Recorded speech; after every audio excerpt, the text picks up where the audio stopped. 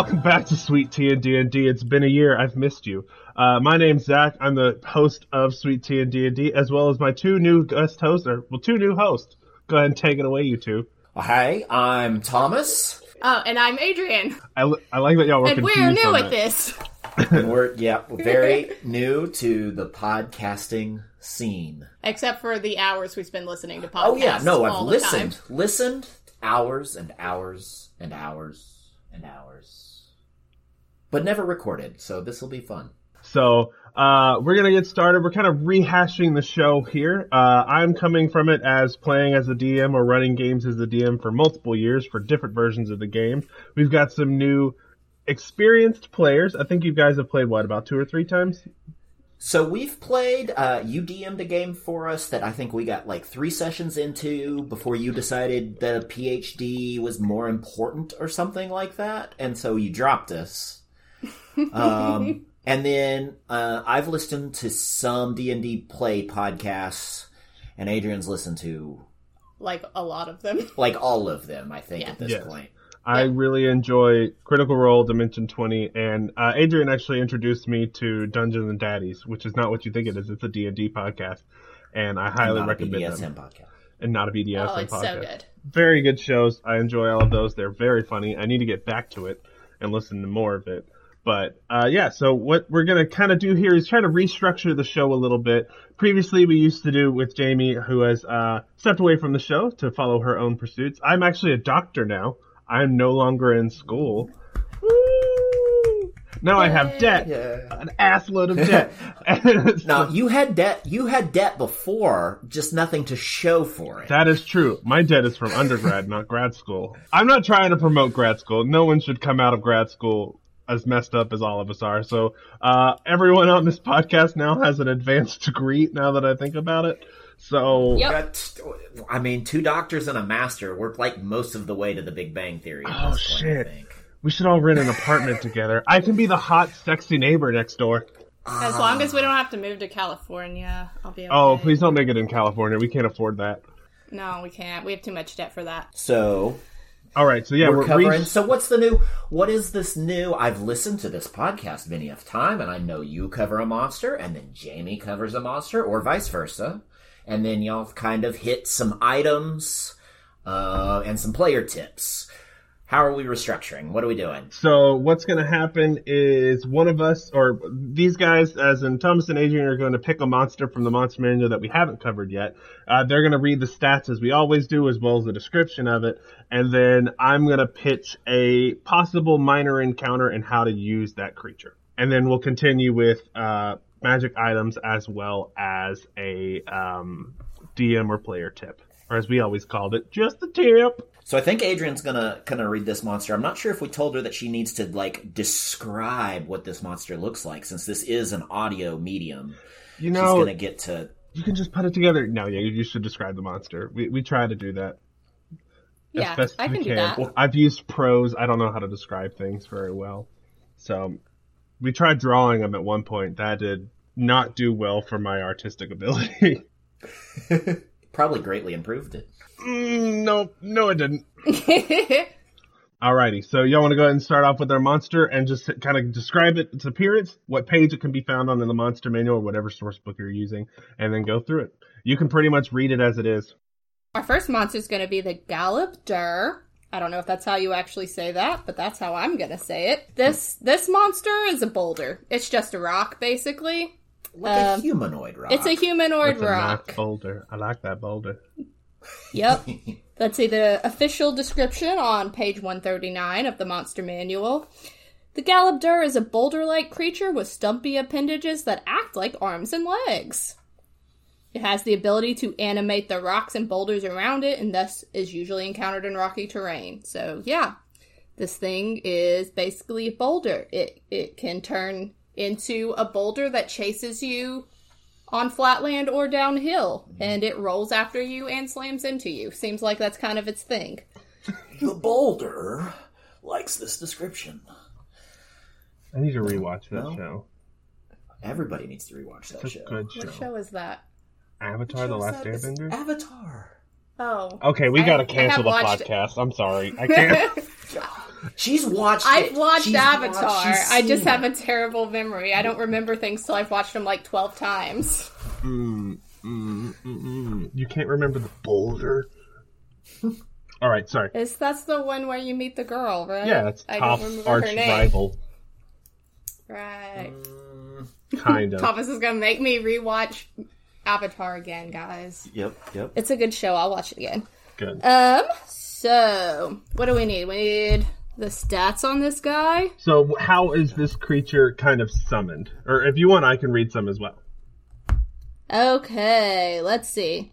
Powerful magic allows a spellcaster to summon the Galab-dur from the plane of Earth, or they can form naturally in places touched by the plane of Earth.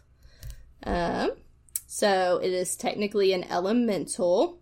Zach, what's an elemental? Explain it to me. So an elemental generally originates from the plane of elemental whatever. So fire, earth, water, air. There's 4 elemental planes. Anything originating from that plane is considered an elemental. Or those planes. All right. So not typically naturally occurring on the Material plane, no. the material plane. Yeah. Yeah. You have to summon them or something along those lines, yeah. Cool. Or it's an that they just happen to be there. Yes, Yeah. there are technically, as they kind of mentioned, they can kind of come through the plane naturally. So if there is a rip between those two material and elemental planes, they can often appear there. Cool. So, let's see. The Galab-dur has greater intelligence than most elementals. So it can actually assess threats and communicate with creatures, which is nice. So he's not as dumb as a rock? He's not as dumb as a rock. Good for him. Well, good. That's, we don't judge on appearances here. No, I'm a big fan of rocks. I'm looking at his intelligence Great. score. Don't give him too much credit. Oh, okay. Yeah, okay. his intelligence is pretty low. He's not a wizard. Let's put it that way. Yeah, no. He's all about that constitution, because, he's a rock. So. Let's see. So, yeah, it looks like one of its... Let's see. I'm new to the monster manual, so it has, little headings. So the next heading is Stone Guardian, which means that it gets to get used as a sentinel a lot, it looks like. A Galab-dur does not age or require sustenance, making it an excellent sentinel. A powerful druid might charge a Galab-dur with protecting a stone, circle, or sacred hilltop. Or, let's see, it could be used to guard a tomb or a wizard's tower. And it can make itself look like a boulder, so it can remain perfectly still for years at a time. That's, sometimes handy, I guess. It seems like it's really handy in rocky places, so just hide as a boulder and attack you out of nowhere. But I guess Zach is going to tell us more about how he might use it in a bit. He's probably, TPK'd some people with him before. I have not used this monster before. When you mentioned it to me, I was like, okay. I don't know what it is, and so I have Googled it, and I have my own book out, so I'm ready. I have a plan. Yeah. I'm fond of it, personally. Okay, Yeah, so... she likes ugly face. She likes ugly faces. She married me, after all. Oh, that's sad. So if we're looking at kind of the general stats of this guy, he's got an armor class of 16, which is natural armor. His hit points are 98 plus 45, so about 85 hit points, and a speed of 15 feet, or when he's rolling, he has a speed of 30 feet, unless it's downhill, and then it's 60 feet. So he can get going if he's got some gravity working for him, it looks like. Because he's a boulder. He's a boulder. Rolling Stone. So he's listed as a challenge rating of 6. And primarily does bludgeoning, piercing, slashing damage, that are non-magical. He kind of just hits you. He's immune to poison. Yeah, as they do. He's a boulder. He is a boulder. He's a boulder that can throw himself. So that's, I believe he can also throw other rocks. Right. And not just himself. I like to see that kind of self-motivation. It's nice. He also cannot be exhausted, paralyzed, poisoned, or petrified. Because he's a rock. And he has dark vision up to 60 feet, unlike most rocks. tremor sense to 60 feet, and passive perception of 11. And he speaks Terran. And so Zach, explain this to me if I'm wrong, but I'm guessing tremor sense would be basically like sonar in the rock, like he can hear people moving across the land. Yeah, so similar to ATL, sorry, Avatar: The Last Bender. I almost said Atlanta.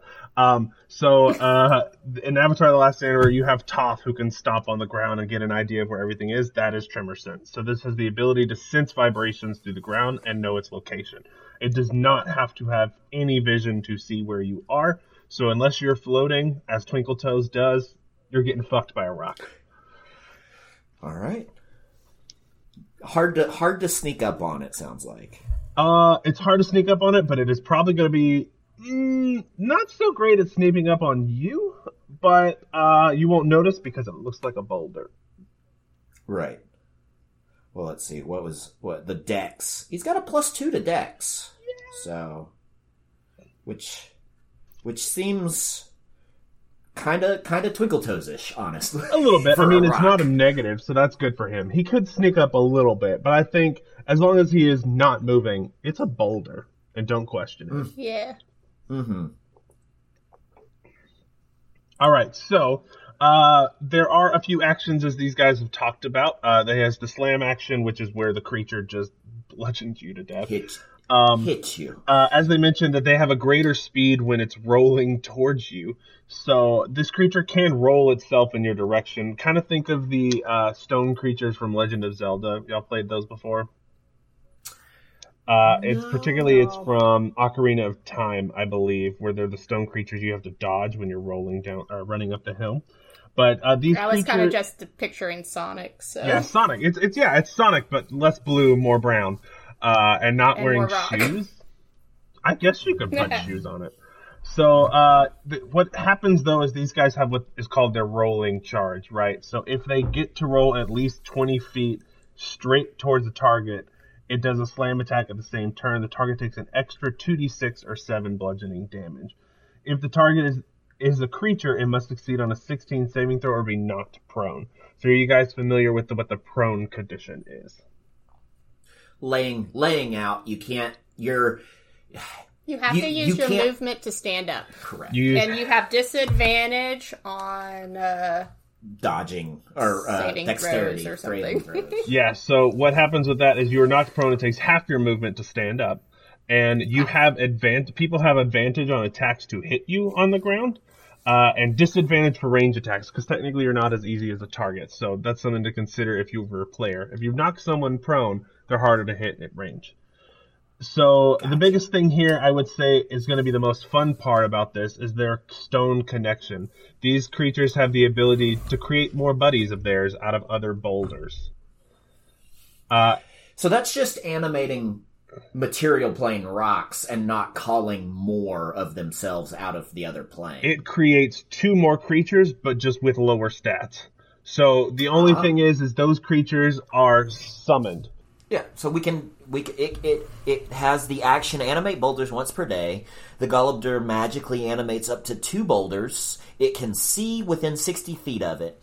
A boulder has statistics like those of the Golubdur, except it has a intelligence of 1 and charisma of 1.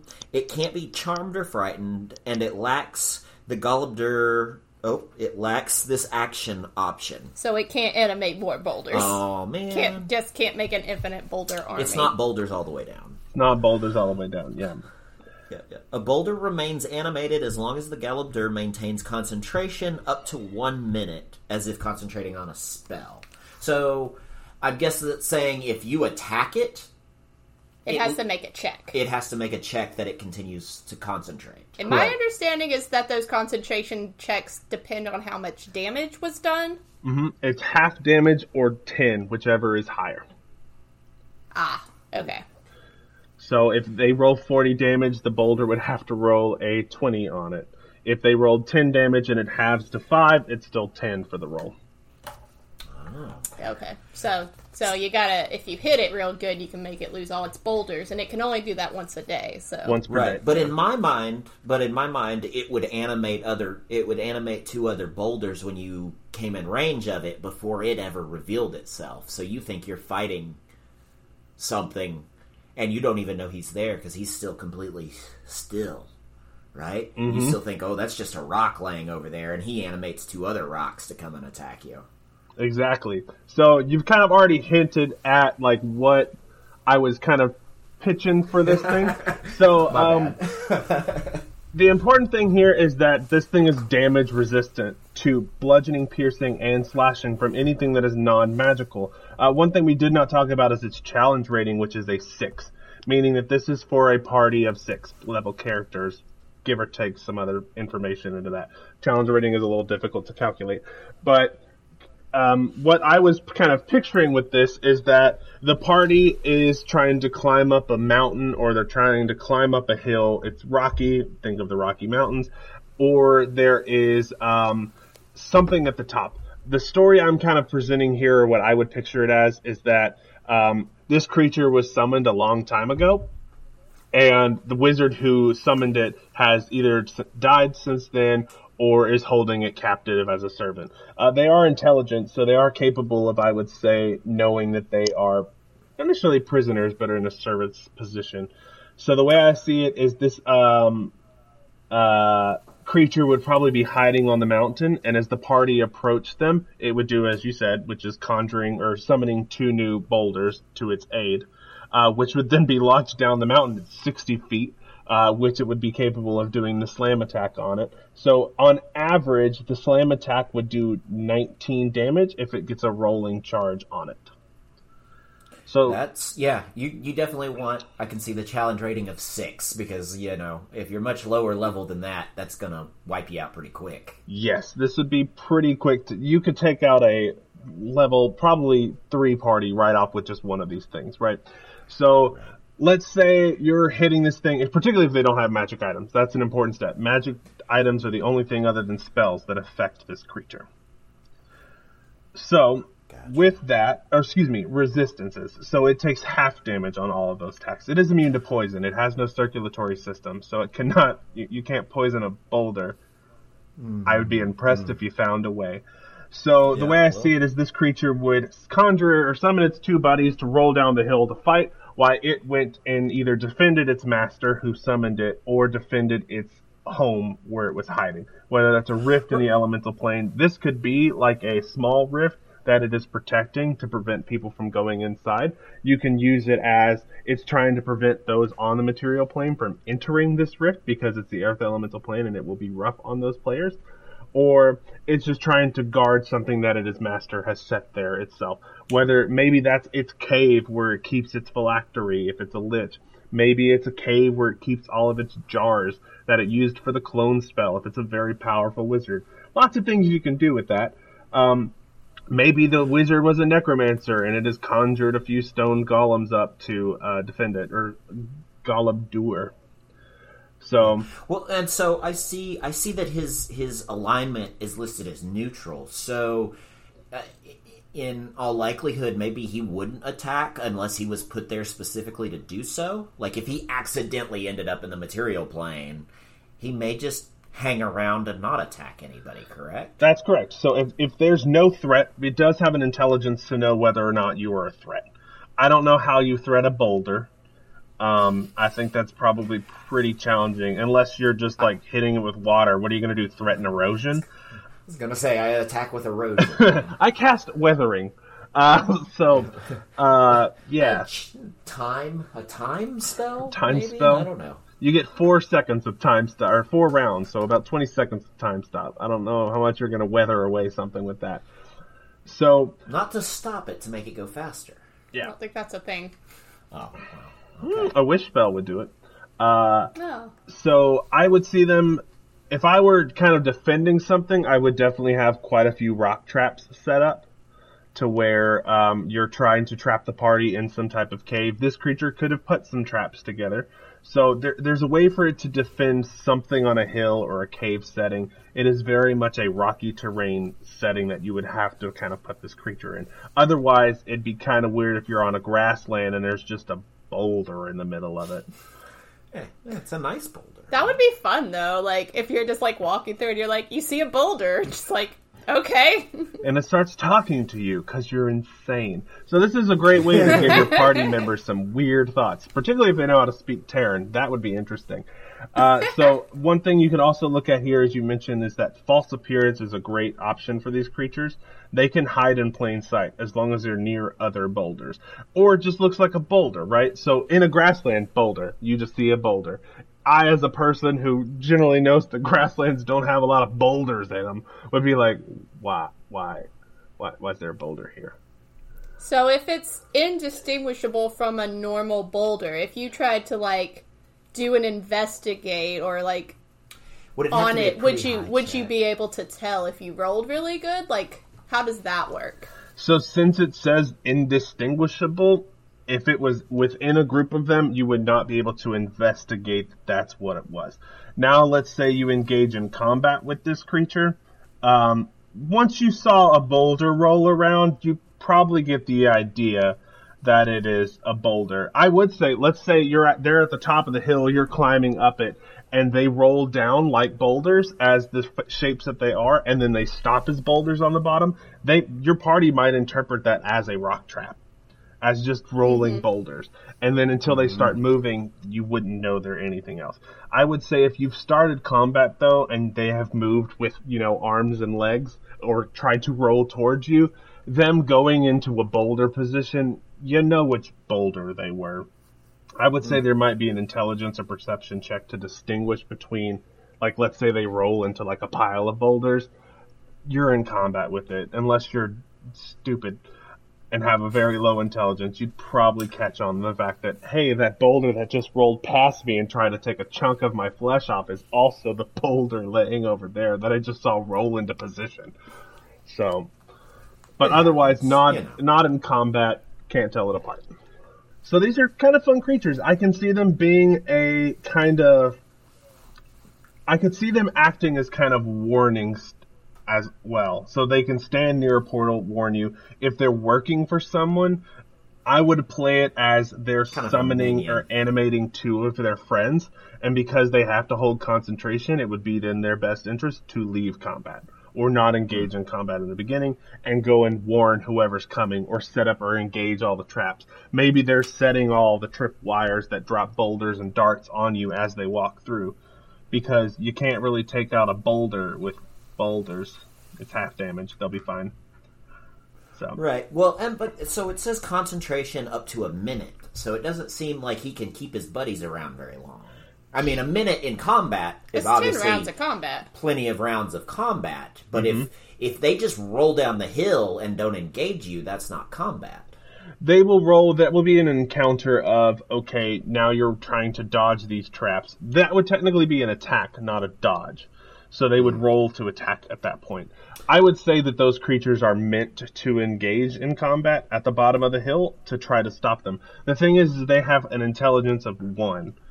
They're not smart, and they can only communicate. They're not going to sit still once they pass you. Yeah, their job is to move and attack, right? Maybe you can give them a little warning as the DM of how you would use that, but these things would definitely continue to fight. They're not smart. They probably just guttural sounds of Terran, and they sound like grinding stone when they speak to you. Right, but it does seem like if that combat does go longer than a minute, they would just disintegrate at some point, or they'd just become inanimate again. Correct. They would just turn to boulders that they were summoned from. That could be interesting if the party draws it out that long. Yeah, so that's 10 rounds of combat.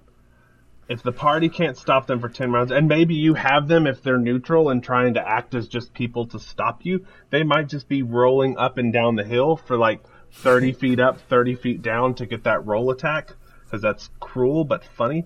As you as the DM need to use their rolling attacks as the kind of go-to. The only thing you have to be careful about is that rolling generally requires movement up ahead. So let's say they come in and roll into you. They then have to walk away to roll some more, and they get an attack of opportunity. Okay. So they're kind of killing themselves if they keep doing a roll attack, unless they're rolling to other players, and even then, they provoke attack of opportunity. Yeah. So the item that I found for this week came from a list of unusual magic items put together by U4Bus11 on Reddit in the D&D subreddit, and this is called the Ball of Bear Rings. And it's a metal ball made out of interconnecting rings in the shape of tiny bears, which I want this in my life. I want one of these, even if it doesn't have this awesome action. When activated, the bears become detached and animated. The bears act like a swarm and can't form complex shapes, but they can retrieve objects and will growl in the direction of danger when activated. If even one bear is lost, the rest of the bears will look visibly distressed and will reform into a ball, creating a replacement in 1d4 hours per bear. So yeah, it seems like a fun you got a little bear posse in your pocket, and they care very deeply about each other, which again, we think is important. They're Care Bears. They're Care Bears and they're very close to each other because they make a little ball. I like the ball bearing pun. That's a pretty good one. So, how would you, as a player, use this item? I feel like it's probably an animated smoke screen almost, as in like, ooh, I've gotten into a situation that may be a little out of my depth, and activate this thing, and all of a sudden there's a swarm of bears for whatever I've encountered to deal with as I run away. But they're very tiny. Like, I don't know. I think someone would just, like, stomp over them. Oh, see? Ooh, I interpreted this as they became actual size bears, but... No, I think they're, like, little, like, tiny, like, little bugs or something small. But not bugbears, because those are not tiny. Those are big. I think... I was sort of picturing them like, if you, like, were trying to get an item, you could send them to fetch the item while you're engaging in combat, or if, like, something shattered and you needed to collect the pieces of that shattered thing, they could all go off and collect them. Like, I would probably use it mostly for that. For retrieving items. For retrieving things. Or maybe as a lockpick, if you have a physical lock that they could get inside of. Maybe. It's not a very big description, so I guess it would be up to the DM or the creator's discretion on what they are actually capable of doing. If they could, like, get in and just, like, destroy a lock mechanism while they're just rattling around in there or something. So tiny is actually a size description in D&D. Yeah.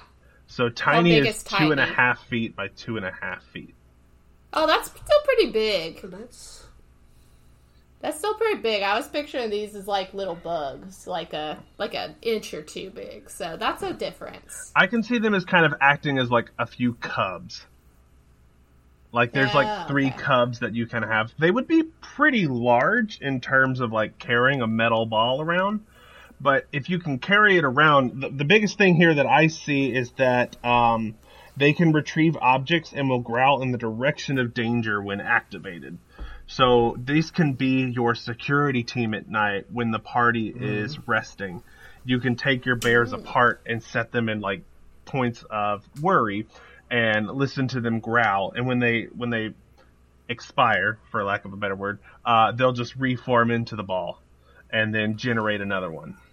When activated, become detached and animated. Okay, yeah, no, for some reason in my head when I read this, I was thinking, oh, they become bears. Like you just have 3 or however many giant bears, right? So that's my reading comprehension at work. There. It happened. So yeah, I would say there's probably 4 tiny-sized bears, right, in a ring shaped, and so I see that as hilarious because you just have bears you carry around, set them down, they start moving around. It kind of to me seems like a pack of a family of bears minus mom or dad. Even metal bears. That's pretty cool too. So what you're probably thinking of, in terms of a bear itself, is there are animal totems that are magic items. Figurines of wondrous power is what they are called. There are bronze griffins, ebony flies, golden lions, and ivory goats. There's serpentine owls, there's all sorts of creatures, marble elephants, obsidian steeds, onyx dogs, and silver ravens. And so these are magic items that you can summon, which would come out as the size of those normal creatures. There's not a technical bear one, but you could probably restat the golden lions to be bears easily. Oh. And there's 2 of them. So yeah, there are items like that where you can summon these creatures to do things. In case, though, they actually have stronger stats and how long they hang around. So for the lions, these golden statues of lions are always created in pairs. You can use one figurine or both simultaneously. Each one becomes a lion for up to 1 hour. Once a lion has been used, it can't be used again until 7 days have passed. You get something that comes back after a few hours. So that's kind of a bonus, I think, if you're going to use them as your kind of sentinels to watch out. Yeah, it seemed like 1d4 hours was not too bad for per bear. Per bear. That's only if one is lost. So I guess as a DM, if you were giving someone this item, you'd probably need to flesh out this description a little more. Yeah. As far as you can only use it once per long rest or something like that. Yeah. You could definitely flesh it out. You would also have to be are they all tiny when you carry around? Because 3 to 4 tiny bears, 2.5 foot bears. Still. That's a lot of bears to carry around. I would say they'd probably be totems small, and then when you summon them, they're kind of larger. This seems kind of like a druid item, I would say, more than anything. Yeah, it'd be cool if it was actually a ring. Because it calls it a metal ball, but you could refashion it to be something like a ring that you can pull off, and then you have tiny bears in there. I would like that. I just like bears. Ball of bear rings. Yeah. We like bears. Yeah. We like rings. I don't know. I like rings. I don't like wearing them, but I like them. They're fun to throw at people. So I don't have a tip, but I have a question for you. Sure. This is a new idea. This was an idea that I kind of had. So kind of had an idea. I kind of had an idea. I don't really form full ideas. You guys will learn. So I am interested in learning to DM. And so you're a great resource. You've been DMing for a long time. My experience is having you DM for me as a player and listening to podcasts, which, I don't know, some podcasts are loosey-goosey with the rules sometimes, which I think is fine. Yeah. If you want to especially just make it more fun, make it more storytelling-oriented, which I'm into. So if I want to learn to DM, I want you to let me know, where do I even start? That's the question I have for you. Where do I even start? So you, as a player, I would say probably know about 80% of what you need to know to DM. So a big portion of D&D is combat, right? And so as long as you've done combat or you've had social encounters as a player, you kind of get the idea of that. So combat, as long as you know how to roll an attack as your own character, and you can read a monster manual stat block, you're ready to go for combat. So being familiar with the monster manual stat block or a stat block for a monster will really help you out on how to do it. Some creativity and improv is involved in that. If you can talk as a player, you can talk as NPCs in your world. And so you've kind of got that set up. So as a DM... Creativity and improv is where we struggle sometimes, I think. And if that's the case, then you can always start with a pre-written module or a pre-written story. There are plenty of resources online. There's DM's Guild, there's D&D Beyond. There are multiple places like Drive-Thru RPG where you can purchase or download free adventures. Whether those are like a one-off that's meant to be a few hours, you can write your own if you feel comfortable with that. But if you're waiting on improv, I would say start with something like that. Get that down, know your story, and then lead it from there. D&D is a lot of trial and error for new DMs. You're not going to be perfect in the beginning. What you say isn't always going to be constant. Like, I will say, hey, yeah, you can do that with this item. When a player comes up with, like, let's say they come with the ball of bear rings, right? We might have to change that item slightly. It is your discretion as the DM, as long as in the end you have made something that isn't unsustainable or is too overpowered. Like, if maybe those bears, they're tiny. It didn't say anything about them being able to attack, right? They just move around and grab things. But if a player comes up with that and is like, I want them to be able to attack for me. I don't know the stats of a tiny bear. Does it have the stats of a cat? You get to play with that stuff as a DM. And if it doesn't work, you can change it. But my biggest recommendation for DMs who are starting is you don't really need the Dungeon Master's Guide to begin. You just need either a starter set or a player's handbook.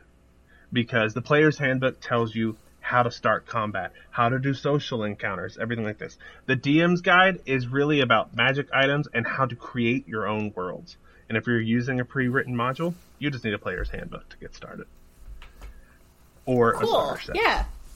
Yeah, I think the idea of DMing is, it seems like a big thing for a lot of people who've only played, especially if we haven't played very much. But I think, I don't know, I think that's overdrawn sometimes. I think it's really not as hard. It seems like a tall order. Yeah, a tall order, that's the word I was trying to think of. That's not even a word. It's two.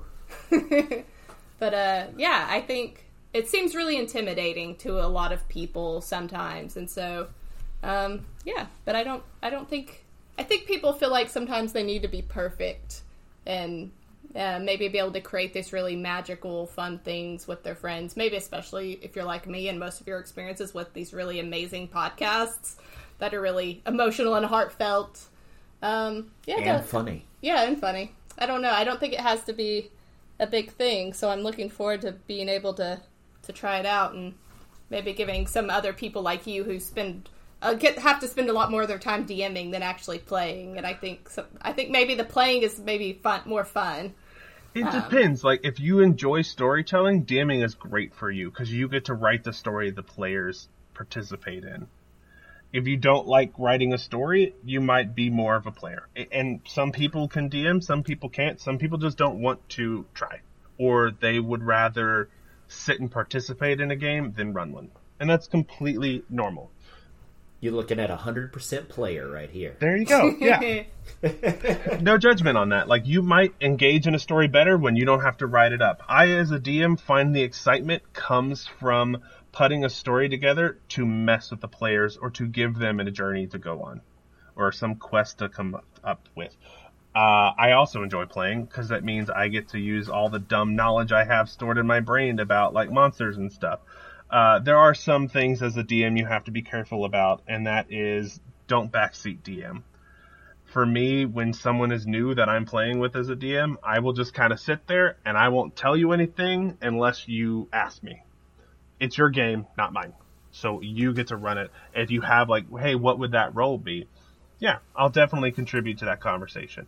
But otherwise, the rule of cool always trumps everything when it comes to D&D, which is if there's a statistic or a roll that normally is rolled, the the DM's Guide or the player's handbook tells you to do something, screw it. It's your game. Do whatever you want.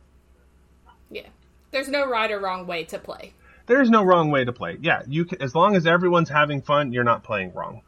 Some people, there's like critical failure tables. You roll a 1, something bad happens. Whether that's your weapon gets stuck and you lose your next turn, or your character suddenly has an onset of diarrhea. There's some weird things that can happen when you're rolling once. Some people like to play with the challenge, others just want to play. And so it's all about knowing your party dynamic. And I think that's what really sets those podcasts apart on, like, Dungeons and Daddies, Not Another D&D Podcast, all these things. Those players know each other, and they had time to have a conversation of like, hey, this is what we're going to do. Where do you see your character in this world? And I will say for you guys, whenever we played a game, we never got really deep into character, right?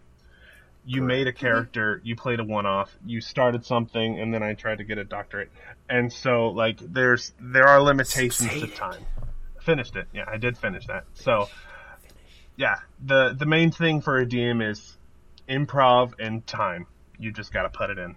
So as a wrap up, you can find us on your podcasters of choice as Sweet Tea and D&D. If you're listening to this, you've already found us, I hope, unless you just skip to the end, which is weird. There's content. Go backwards. As for our social media, you can find us on Instagram and Twitter. The Facebook page might go away because I don't know how to use Facebook very well, nor do I have access to it. So check us out on Twitter and Instagram, where you can find episode release dates, up-to-date information, and maybe some links to some of our episode content. So, yeah, thanks for listening. Bye! Bye!